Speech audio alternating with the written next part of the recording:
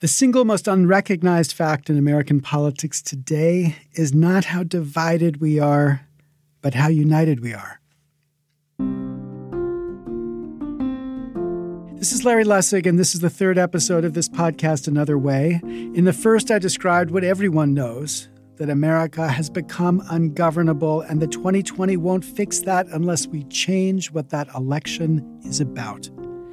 In the second, I explained why the ways we've fixed things in the past just won't work this time around. The insiders can't do it, or they won't do it unless we force them. So what we need is a different way of forcing constitutional politics, one that puts the outsiders, the citizens, up front. That strategy has two parts, one involving Congress, the other involving the president. This episode is about Congress and the weird special feature of our Constitution that might be a hook for this strategy of reform. Part 3. In the middle of 2016, the University of Maryland's Program for Public Consultation conducted a massive survey to measure America's satisfaction with their government. Surprise, surprise, not many Americans were very satisfied. Much more surprising was this. The reasons that Americans gave for their dissatisfaction were almost universally the same, regardless of age or sex or geography or, most amazingly, political party. 92% of Americans believed that, quote, the government is pretty much run by a few big interests looking out for themselves. 95% of Republicans, 89% of Democrats. 85% of Americans believe that Congress does not serve the common good. 87% of Republicans and 84% of Democrats. 89% of Americans believe that, quote, corporations and their lobbyists have too much influence. 89% of Republicans, 90% of Democrats. The same percentage, 89%, believe that, quote, elected officials think more about the interests of their campaign donors than the common good of the people. 92% of Republicans, 88% of Democrats. Do big campaign donors have too much influence? Yes, said 91% of Americans, 90% of Republicans, and 91% of Democrats. Is there, quote, too much money flowing into campaigns? Yes, said 88% of Americans, 87% of Republicans, and 91% of Democrats. It may well be, as common wisdom tells us, that divisions between Republicans and Democrats on fundamental political values are as high as they have ever been. Yet on the fundamental value of our democracy, we are as united as we have ever been.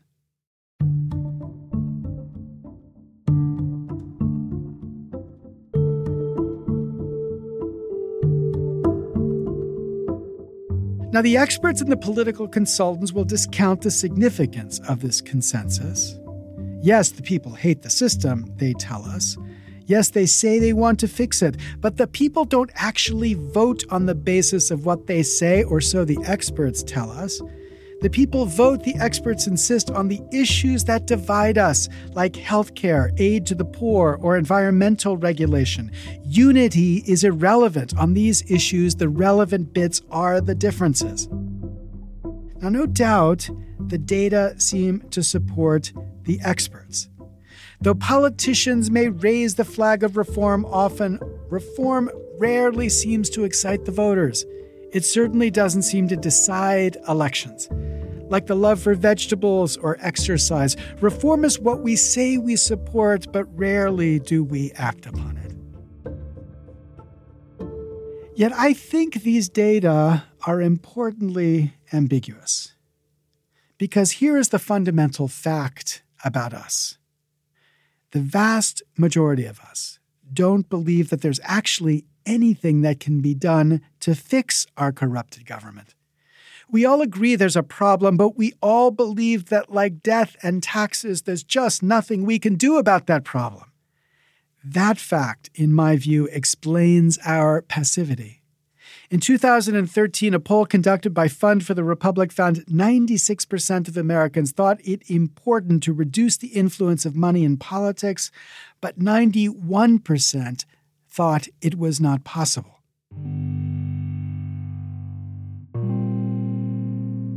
This is not the politics of apathy. This is the politics of resignation.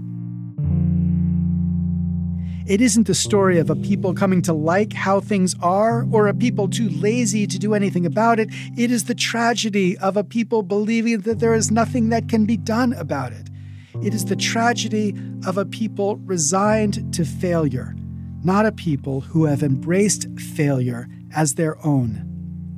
Thus, the fact that reform doesn't pay the politicians just is not surprising if the people don't actually believe that reform by the politicians is possible.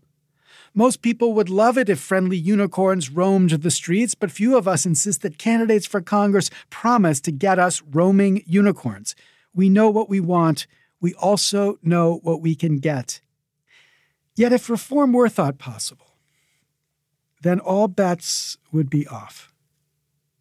If a strategy of reform or a reform candidate seemed plausible and believable, then how the voters would react is not something that we can predict from how they have reacted when reform was thought like unicorns. Believable reform would give the resigned a reason to rethink their resignation, just as the Arab Spring gave the democracy-starved citizens of the Middle East a reason to rethink their own acceptance of authoritarianism, tragically for them, as it turned out. So if I'm right, the critical question becomes just this: what could make reform possible and believable? What is a strategy that could actually break the lock the status quo has and make real change that will make a lasting difference in the lives of ordinary Americans, believable and feasible? And how could that strategy be made so believable that the resigned revolutionaries we like to call Americans might again step up and exercise the, quote, unalienable right that Jefferson promised us we had to, quote, alter, let's leave aside, abolish our government?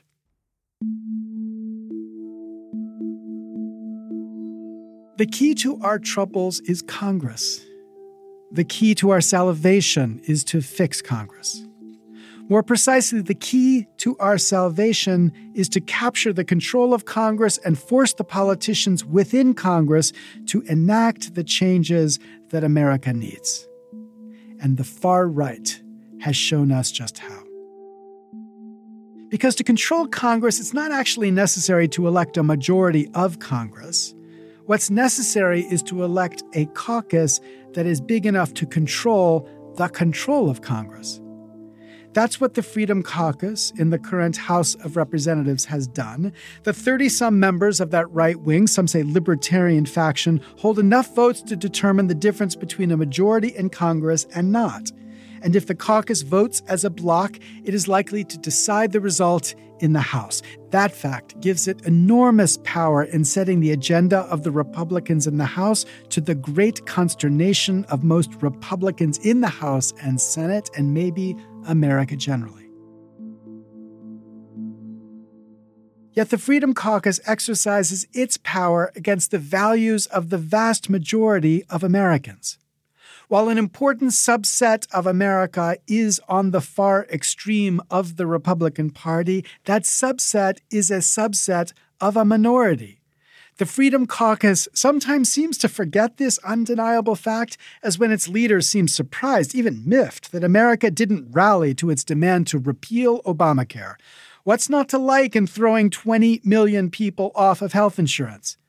But the certain fact about this faction in Congress is that when it succeeds in blocking legislation, it is leveraging power, not democratic principle. The caucus could never defend its positions to the vast majority of America. Most Americans would just be repulsed. But imagine now a reform caucus, large enough to determine the majority in the House, mixed between Republicans and Democrats, and committed to passing fundamental reform. Members of that caucus would pledge to support a single plan to elect a reform speaker by caucusing with whatever party would endorse their plan. And then with that speaker, the Reform Caucus would drive Congress to adopt a package of reforms that would change the institution of Congress. Once that plan was enacted, the caucus would dissolve. The members would return to their party. The reform speaker would probably go home. Bracket for a second what those reforms should be. I'll get to that in the next episode. The point right now is not to argue about the particulars, but to get a recognition about the potential for progress. The challenge now is to overcome resignation. So focus now on the process and how it could actually work. For this strategy turns on a very weird fact about the Speaker of the House. The Constitution doesn't actually describe the qualifications for the Speaker, and that means that the Speaker could literally be anyone, from Tom Hanks to the Prince of Wales. He or she doesn't even have to be an elected member of the House. The only requirement is that a majority in Congress vote to elect the Speaker as Speaker. Nothing in the Constitution restricts that vote, so nothing can restrict how Congress can vote. The Reform Caucus could thus partner with a party to elect a speaker who could galvanize the reform movement. The speaker and the caucus could thus force reform onto the nation's agenda. Yet, unlike the Freedom Caucus, this Reform Caucus could actually claim to represent America.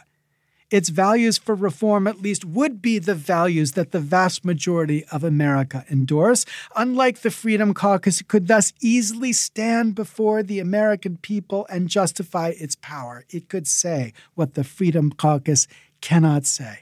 We are forcing a reluctant institution to do what we know America wants it to do.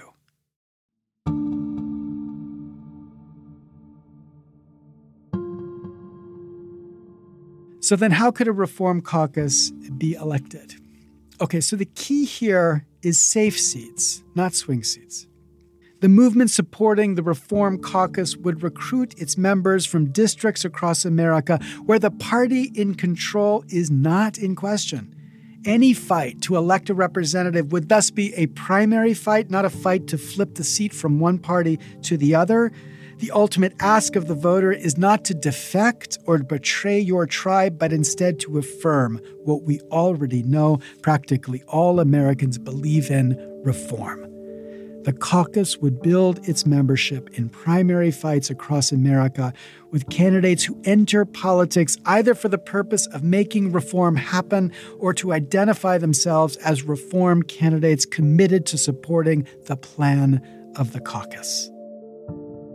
This fight, of course, would take real money, yet that money would not be devoted to the impossible task of convincing Americans to betray their own tribe. It would instead be devoted to convincing Americans that change was possible. The fight would leverage existing values of a diverse public to an idea that, once understood, could be compelling. Okay, that fight no doubt would take a leader, presumptively the person who would become the speaker. That leader would rally the resources necessary to win these 50 seats. She or he would become the voice of a strategy that over time Americans could be brought to see and understand and support. With less than $1 billion, the reform speaker could build a controlling caucus committed to reform. In a critical sense, with less than $1 billion, she or he could reclaim America's democracy. Thus, the reform speaker is critical to the plan to reclaim our republic, yet a reform speaker is not enough. To claim the moral authority for fundamental reform, and not just the political power, the Reform Caucus would need more than a controlling faction in the House. It would need the values of that faction actually ratified by the nation. And to do that would require a president.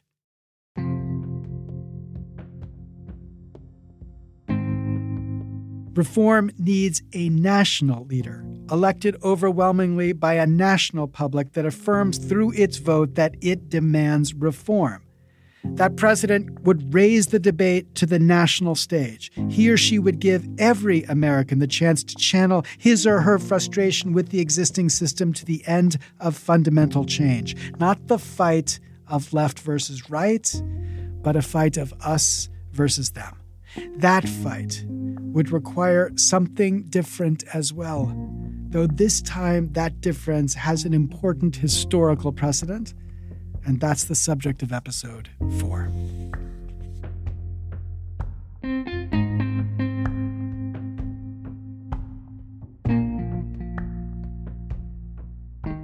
These podcasts are produced by equalcitizens.us and are available under a Creative Commons attribution license. If you'd like to learn more and sign up to follow our project, go to equalcitizens.us/anotherway. This is Larry Lessig. Thank you very much.